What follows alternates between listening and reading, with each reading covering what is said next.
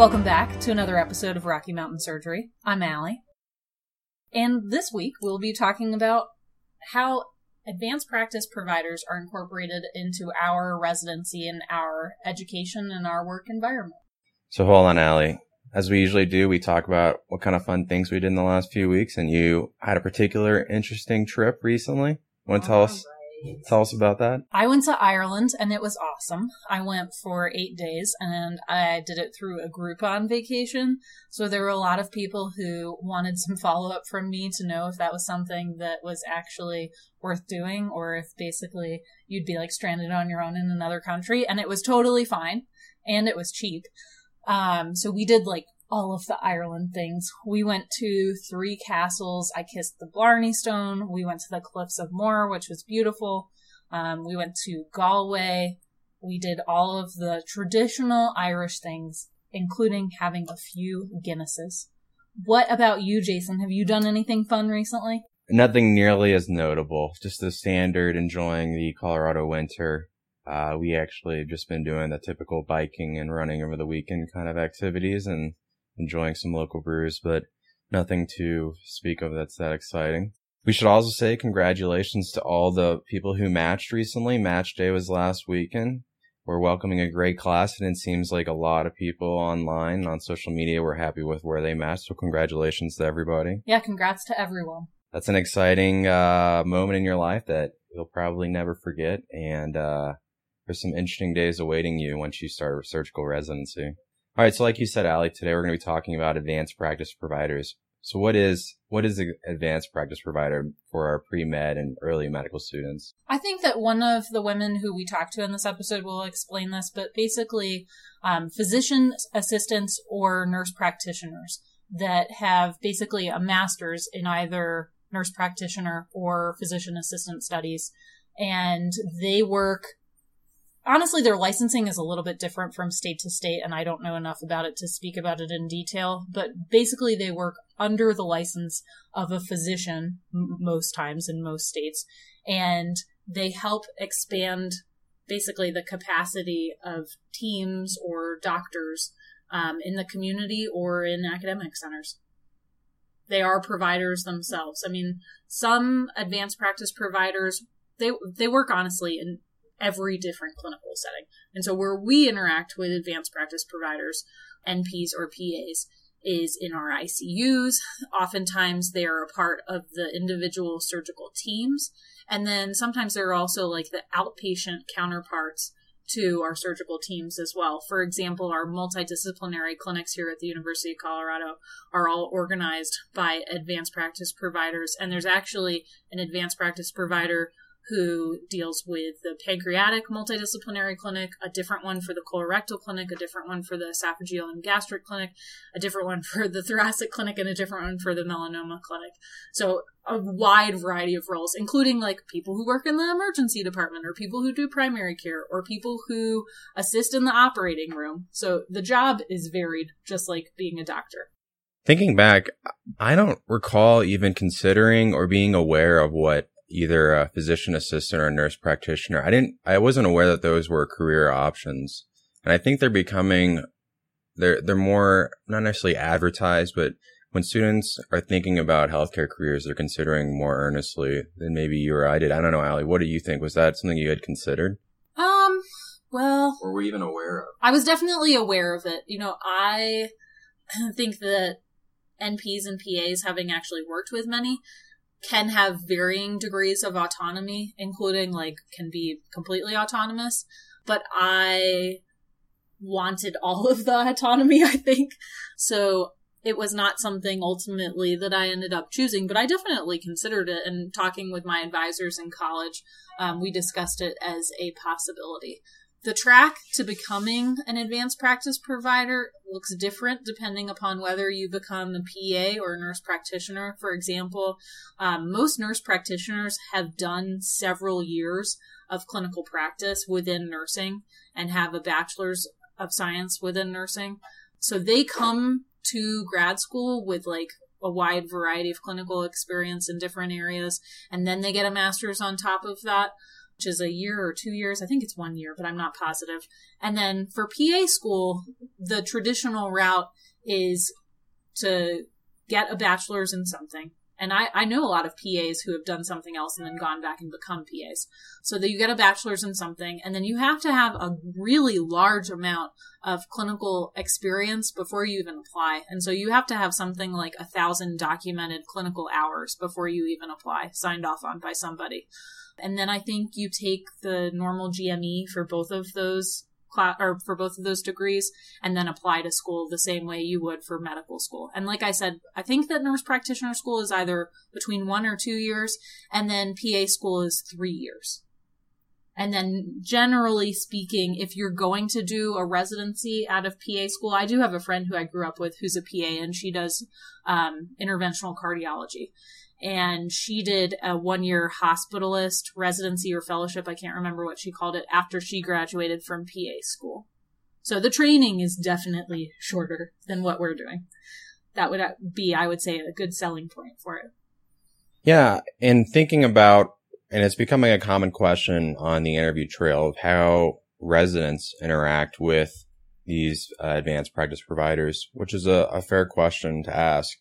And how it works at our institution, and I think this is probably how it works at most, is they're team-based advanced practice providers, either a nurse practitioner or PA. So what that means is like our surgical oncology team has an APP or a couple. The thoracic team has an APP or two. And then the ICUs oftentimes have multiple APPs that intermix with the residents on the team at the time, which I think is a huge benefit, because they really do provide that continuity of care between residents transitioning from one team to another. The APP on the team is able to then communicate from the first team that was on to the next team what the plans that were in place and make sure that there's no things that fall through the gaps. I think in the ICU, they're incredibly helpful because, they've been doing nothing but intensive care as their career. So especially early on, they're huge resources to rely on, especially when it's your first or second ICU experience as a resident, either in your first or second or third year. I don't know, Allie, what are your thoughts? What has been your experience in working with APPs? I think that the APPs that we work with are wonderful, and they can teach you a lot, especially at the beginning of your rotation, because they understand everybody's preferences, all of the surgeons' preferences, the team preferences, and how things generally go on a day-to-day basis. And they know, workarounds for things that you may have difficulty with or come into during your rotation. They also, I think, are like cheerleader and the backbone of the team sometimes. The one thing that I would caution people about is kind of like an us versus them mentality. I think that since the advent of the 80-hour work week, there's been a big focus on education over just pure service. And so that's when a lot of specifically academic places started hiring APPs to be able to extend the coverage, so residents could get more educational opportunities. So I think that you have to appreciate that about their presence on the team and not necessarily take advantage of them.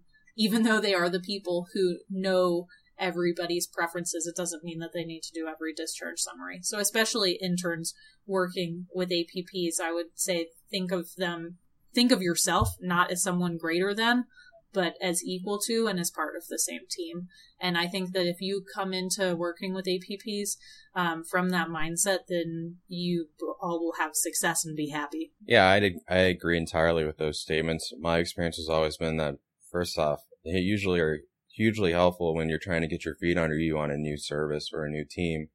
And they are, like I said, especially in the ICUs, a lot of times they're the ones who can help you master those procedural techniques that you're beginning to develop, because they've been doing them for quite a bit longer, and that's really what they've dedicated their careers to. Yeah, I just think that, honestly, the most important thing is the mentality that you have going into working with them. Yeah. That being said, we would love to introduce you guys to both Emily and Kim, who are two NPs who work in our Denver Health Surgical Trauma ICU. They have both been at Denver Health for the past like year and a half to 2 years. I think they came at about the same time. They both came from clinical nursing backgrounds, which we'll let them tell you guys about, and then have now found their careers in surgical critical care. They are wonderful resources, and we would like you guys to listen to what they have to say.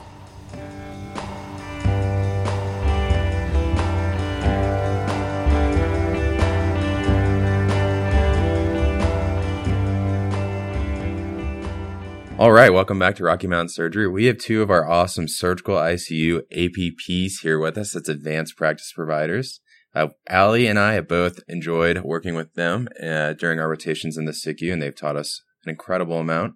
But they're here today to talk to us about the experience as an APP in working with residents at a county hospital or teaching hospital.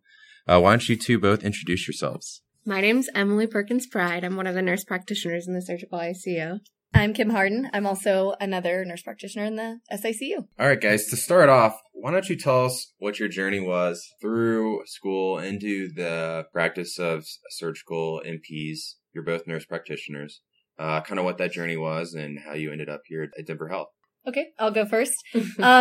So I have been a nurse and have been in the ICU in some capacity since 2006.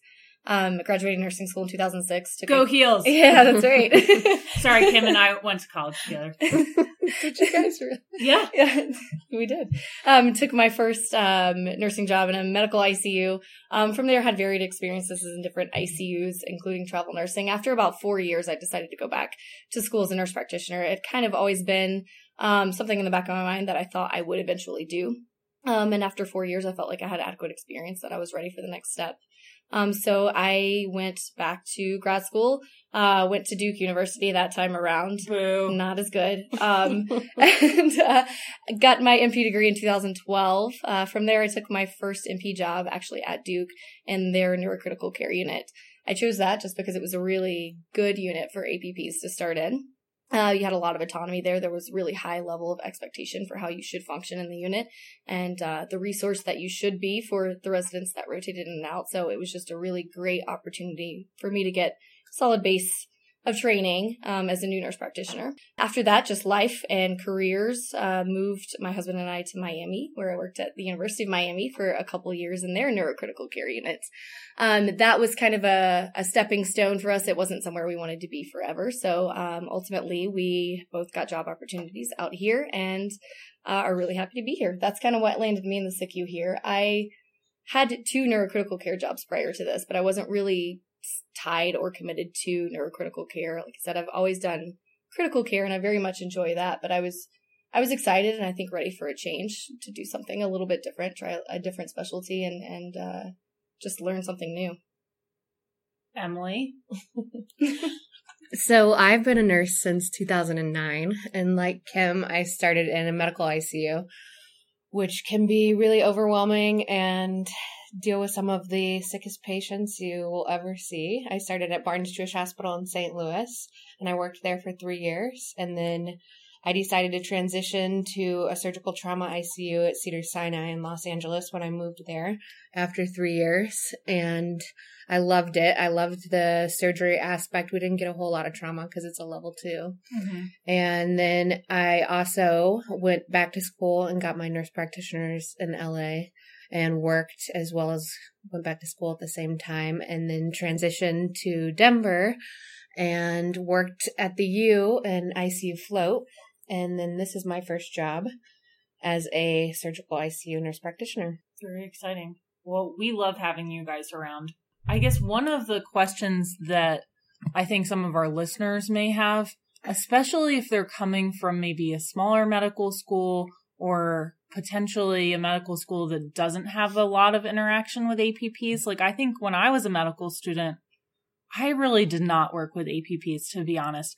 So what is the relationship that you guys have with residents? How would you explain your role, within teaching the residents and within the residency in general? I think it's nice to be able to have a consistency in a sense that we're not rotating to different areas and doing surgery and burn and cardiothoracic. We're just in the surgical trauma ICU, so we get an expertise in that.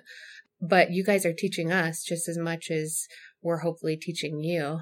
Yeah, I think one way that I like to think of it is obviously we are not surgery residents. We don't have the surgical knowledge that you guys have, but we do specialize in critical care. And I think that those two things can complement each other, especially for new residents who maybe have never been in the ICU. You know, they have the surgery knowledge to understand what's going on with the patients, but not a lot of the experience with critical care, with the medications we use, with the ventilators, with the different procedures we do. So that's kind of, I think, where Emily and I do feel comfortable, and it's something that we do feel knowledgeable at. And I think those two things complement each other well. Like Emily said, we can learn from each other. One thing that kind of struck up the idea of having this conversation with you guys is a common question we get during interview season is, are there a lot of APPs at your institution? What's the relationship with?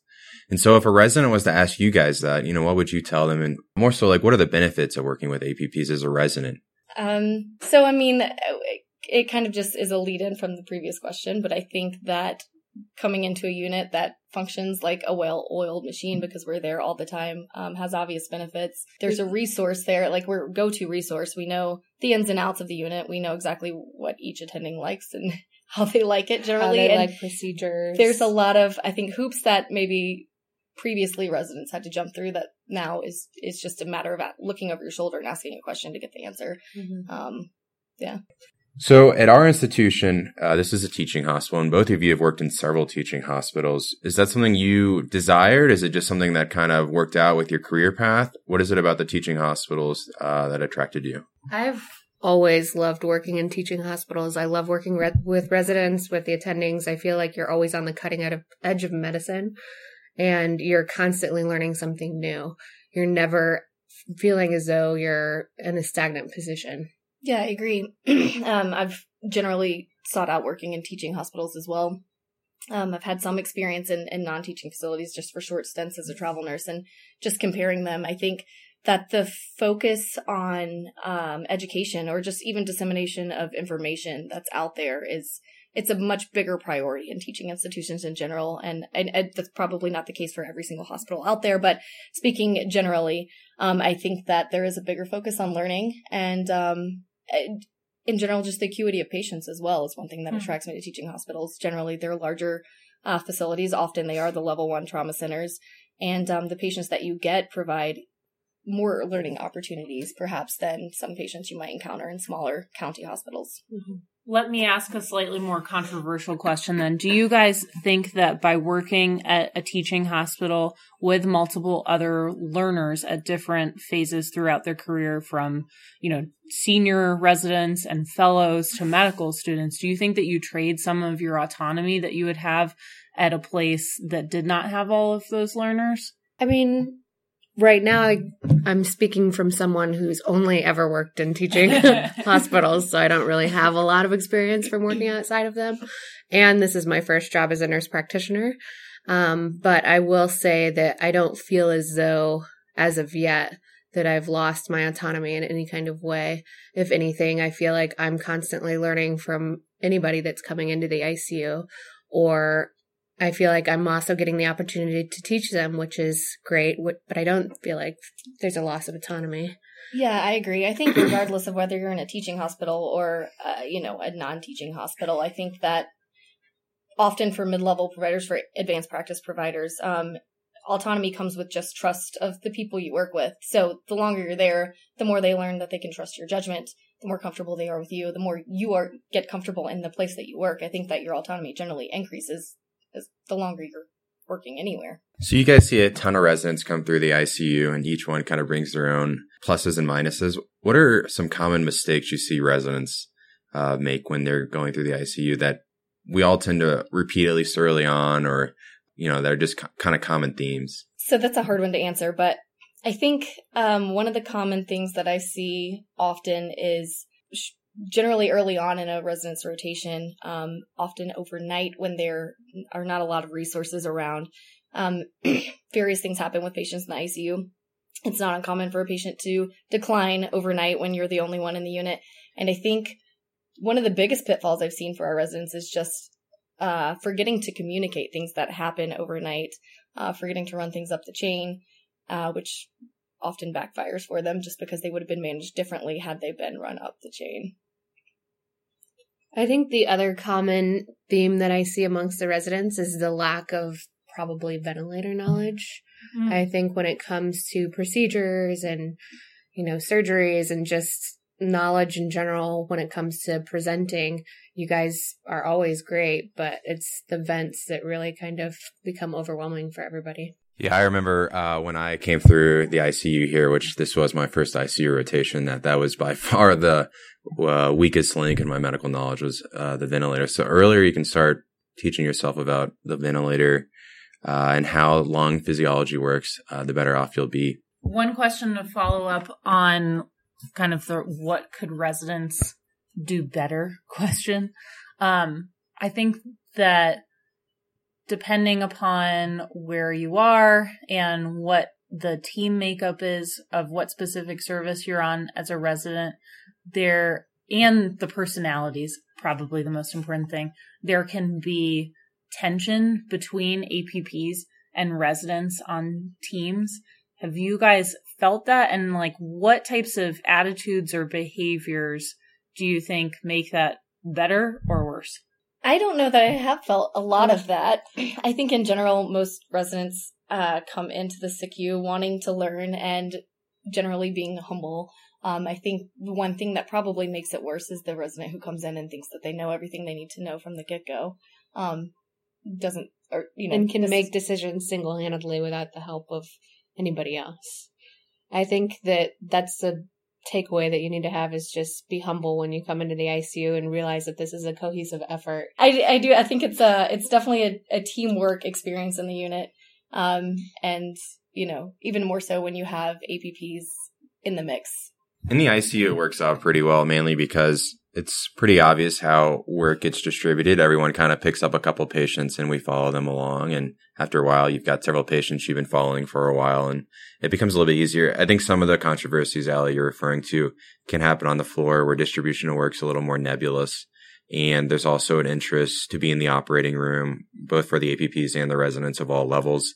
And so it's all just a matter of, like you guys are talking about, trying to find the best team dynamic to where the work gets done in an efficient manner, but everyone's desires from an education standpoint and work fulfillment standpoint are acknowledged. But yeah, for my experience in the ICU here, that was never really an issue. And part of it is personalities too. I think from the leadership, from our attendings, it's clear what the expectations are from the very beginning. And then the residents, there's always been kind of an understanding of what the roles are too. So that has an advantage as well. And I'm not just saying that because you guys are here, but yeah, no, I 100% agree. At the ICU here, and I already kind of mentioned this, the role of the APP is, like I said, very similar to the resident, that we all kind of just distribute patients and you guys round on your patients like we ours and you guys present them like we ours. And there's also a back and forth, going back to that team dynamic where everyone can support each other. With that said, how does that compare, especially Kim, you've worked at other teaching hospitals. How does it compare to the setup over there? And what are some of the advantages and disadvantages of this setup of the role of the APP? Yeah, so I think, the advantages of, one of the most obvious ones is just having more people around to split up the patient load. It allows you more time to focus on the patients you do have, to be more thorough in your care of those patients, and then just to have time to learn more, to read more about your patients. It's similar to the other hospitals I've worked in, for the most part. I do think that, I guess in other hospitals I worked in, it was more of a, one shift there was an APP and the next shift there was a resident or a fellow. So we weren't necessarily working together at the same time. And I think that has a lot of benefits just, again, because we have some continuity in the ICU. We have a lot to offer just in the form of, simple questions that you want asked. Or if, for example, a, fellow attending, no one's around, you need to do a procedure on your patient, oftentimes we can help walk you through that because we've been through that several times. I don't know, Emily, what do you have to add? One of the disadvantages I would probably say is the fact that, I know you guys are all going to roll your eyes at me when I say this, is we work 3 days a week. So we work 12-hour shifts. So it's not always a continuity of care. And you guys are the ones that are really there constantly, working 30-hour calls or working, 12-hour days, and you're there every single day. So you know all the patients individually and what happens on rounds each day, which we're not always as familiar with, and things can kind of get lost in translation during sign out as well. So no, that's true. While there's always one of us there every day, it's not necessarily the same person. All of us there every day, like you guys. But overall, I think that the system works well. I think that it's a nice setup. So it's not just medical students who listen to this podcast. There's some pre-medical students out there as well who are thinking about the best career path for them. So what would you guys say to someone who's considering the medical field, but thinking about either medical school versus the nurse practitioner pathway or PA pathway? What are some of the difference? In other words, take a second to plug the role of the NP and what you enjoy about your job. And if someone's considering those roles, why maybe someone should consider an NP career versus going through the medical school route? I think there are a couple obvious differences. One is simply time spent in hospital. I think, not to, promote one over the other, but there are a few lifestyle differences, I think, just in general with, working 40 hours a week versus working significantly more than that. So there's a little bit more freedom. In our case, we work 3 12-hour shifts a week. That provides a lot of flexibility in your scheduling. You can schedule around appointments, around everyday needs. You can also schedule around vacations and take more of those. If you're going to PA school, generally those people have completed a bachelor's degree. And then most of my friends that went to PA school did either some type of clinical job for a year or did a lot of clinical volunteering. Like I think that most of the schools had to have 1,000 volunteer hours or clinical hours, I should say, before they applied. So the NP and PA routes are, slightly different because you guys both had years of experience as working nurses before going back and getting your master's degree. Another difference to add is simply, I think, there's more flexibility within the medical profession, even as far as what you want to do with going either PA or NP route, but versus going to medical school. Like in my case, I worked in multiple different types of ICUs as a nurse, cardiothoracic, medical, surgical, you name it, I did it. And then as an NP, I've done neurocritical care, felt like I got really comfortable with that and decided to try something new. You don't have quite that much flexibility once you pick a specialty and go into your residency. Yeah, I think as an APP, you kind of get into a specialty and then you'll stay into that specialty and you kind of get categorized into that. And you don't necessarily have the ability to get out of that once you're sort of into that narrow area, like critical care, like we are. As long as you love that area, then do it. Versus if you were going to become a physician and go to medical school and do general surgery, you have the ability to be more versatile and do things like operate. Do you guys ever wish you had gone to medical school being around all of these residents or no? No. Not really. They know how much debt we're in. Pretty easy answer. Well, guys, I really appreciate your time. This has been really interesting, as it always is. And, I think a lot of people are going to enjoy this discussion and learn a little bit about how the ICU works with APPs involved. So thanks. Thank you. Thank you.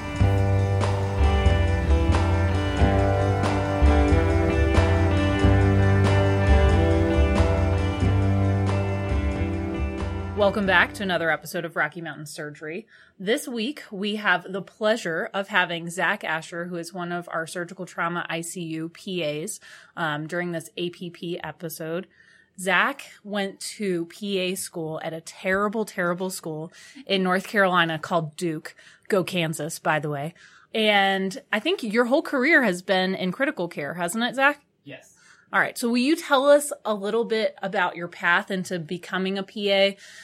Jason and I have talked with little knowledge, I will say, about what it takes to go to PA school. I understand that there are some clinical requirements before you even apply, and that school is generally 3 years, and you can do fellowships afterwards. Will you tell us a little bit about your path? Sure. So my interest in medicine actually started when I was really young, and my uncle took me into the operating room. Probably before the Joint Commission had standards and there were rules.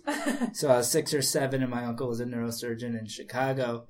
and there was a heart transplant going on a few doors down. And so I was really interested in medicine my whole life. And then I worked at a camp for kids with cancer outside of St. Louis.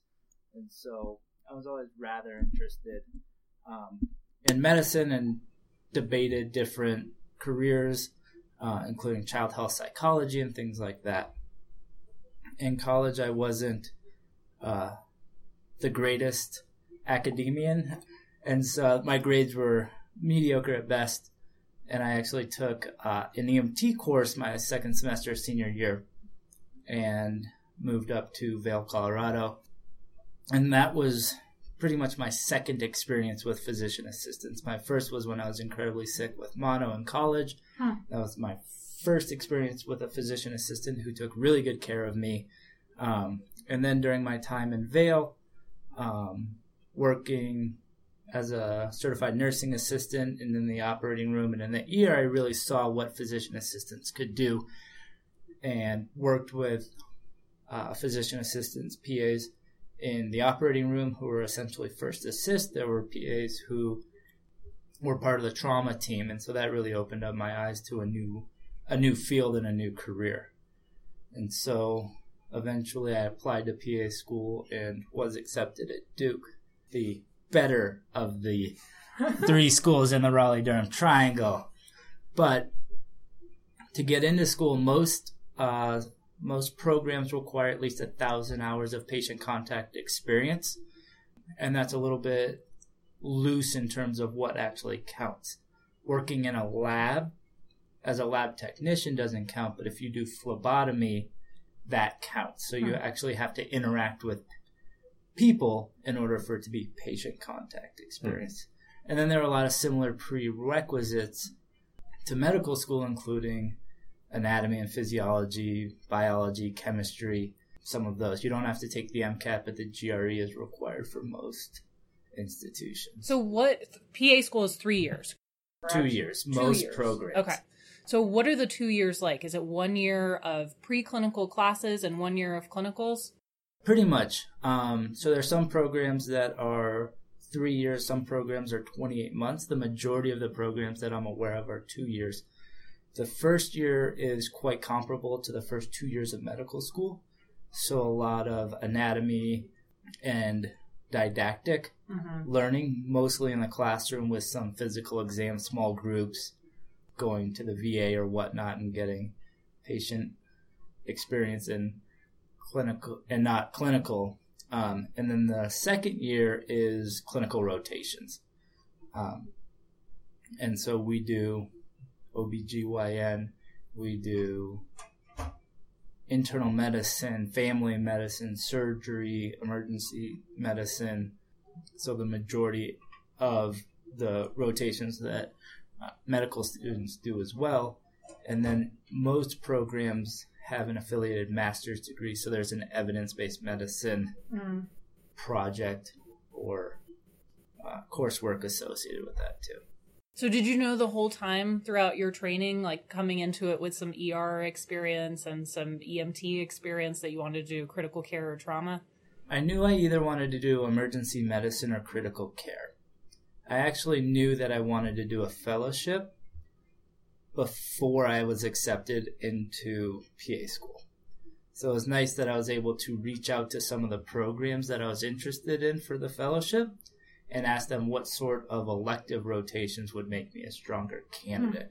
So I went to the cardiothoracic ICU at Duke to get some critical care experience, and then I did an extra month in emergency medicine that wasn't affiliated with the major academic centers, and so I was the only learner in my second emergency medicine rotation, and so I was able to do just about everything. The reason why I ask you all these questions is because I think that whether it be PA school or NP school, the understanding of what that actually entails and how you guys are prepared versus people who go to medical school, like, I don't think we generally know.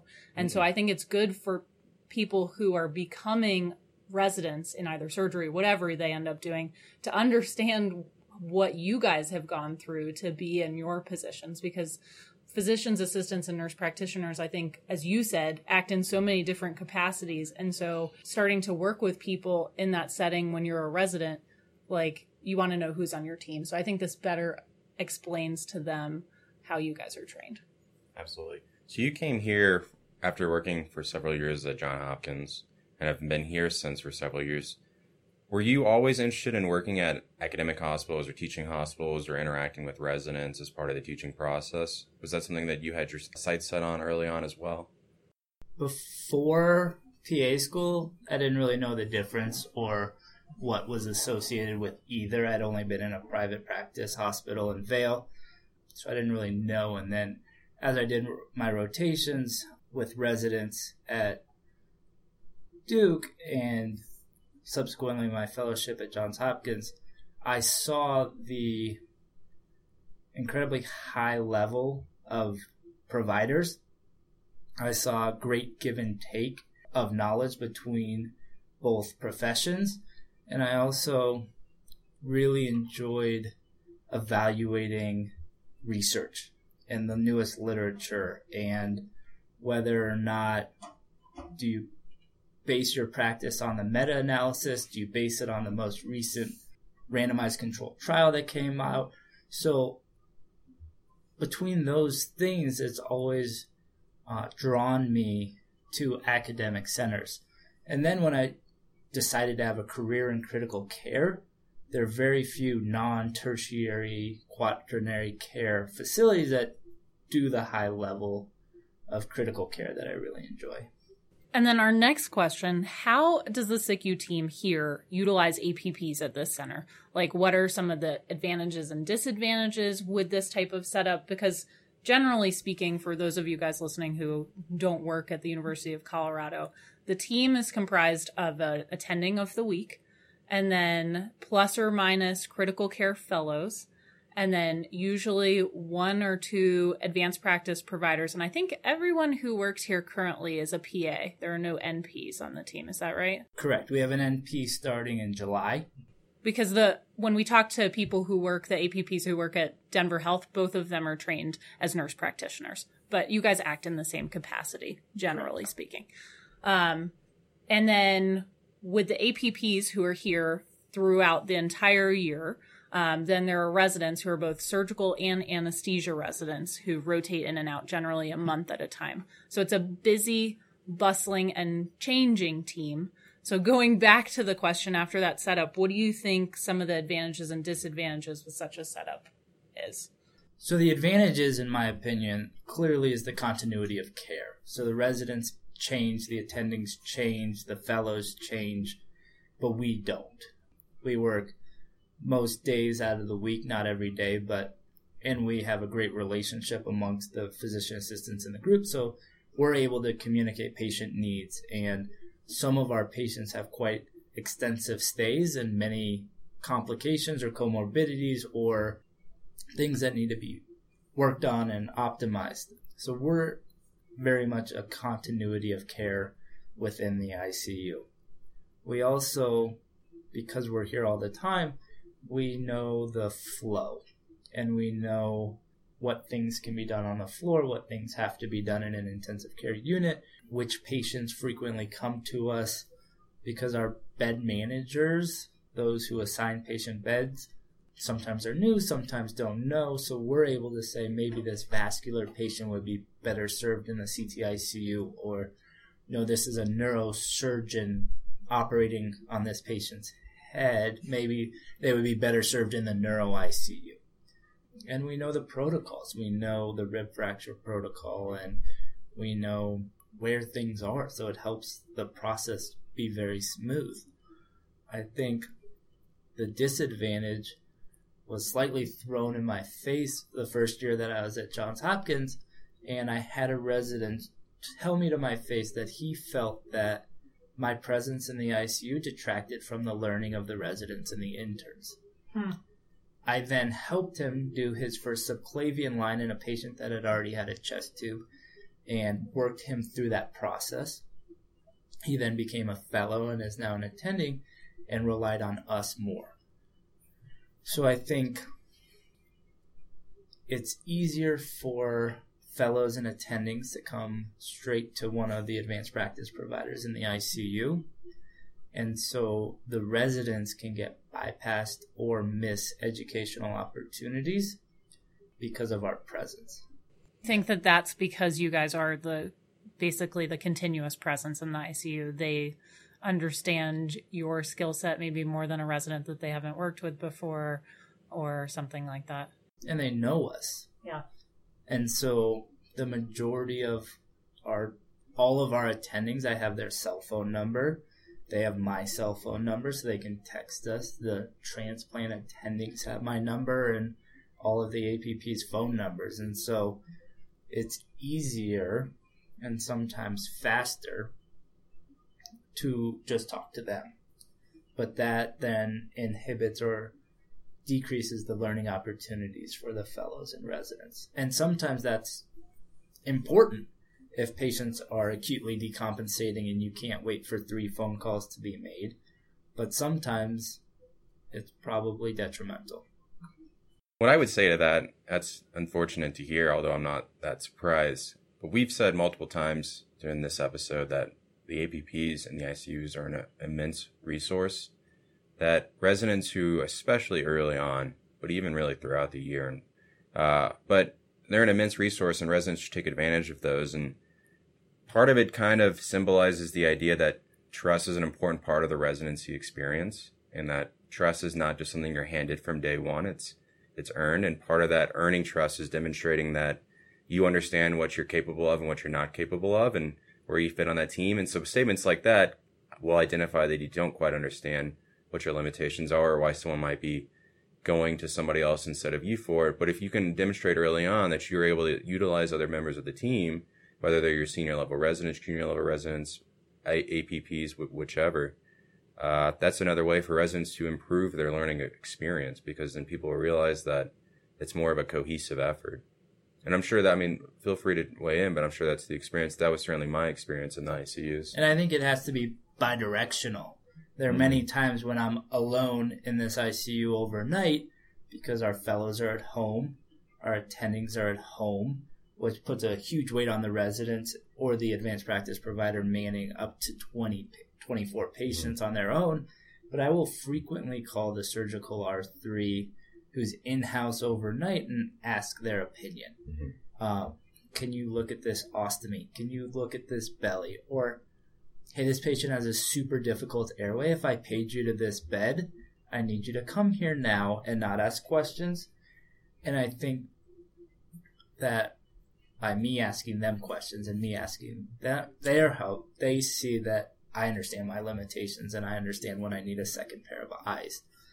It's not a sign of weakness. It's not a sign of a huge deficit, but it's having more people and more experience. I may know more about which presser may be better for this situation, but they're also the ones that have explored multiple abdomens and seen more ostomies than I have. And so respecting each other for what our strengths are is really important. And you're exactly right that we are part of a team trying to provide the best care for the patients. So on that note, what are some of the expectations you see set forth for residents when they're rotating through the ICUs? And we did a whole episode on the ICU experience, but it's nice to hear it from a different perspective of how residents can be successful when they're going through their ICU rotations or when they're just managing critically ill patients. Or if I could phrase it a different way, if I was coming into the ICU during my first ICU rotation as a second-year resident, and it's my first day, what are things that you want me to be asking, and how do you want me to be interacting with you or the attending, or when should I ask for help? Anything like that. I think you should ask for help whenever you think you should ask for help. And not to be glib, but our attendings are very approachable, which is one of the reasons why I love what I do and where I work. There's a great relationship amongst the residents, I feel, and the advanced practice providers with the attendings and the faculty here. I think showing up ready to work and to be a great member of the team is really important. I understand that not everybody wants to do surgical critical care. There are people that are much happier doing colorectal surgery or breast surgery or whatever it is. But unfortunately, some of your patients may still end up in the ICU. And so having an idea of what we're doing and why we're doing it is important. Or at least being able to have a conversation about why we're doing things or what we're doing. There are occasionally disagreements on the plan of care, but being able to have some experience is important. And knowing what your strengths are is equally helpful. We frequently debate feeding a patient, and we know that early nutrition is helpful for gut flora and for garnering strength. But as the ICU team, we don't know how tenuous the anastomosis was or how many adhesions you lysed and the expected post-operative ileus. So being able to have those conversations is important. But as a resident, understanding that it's a challenging month.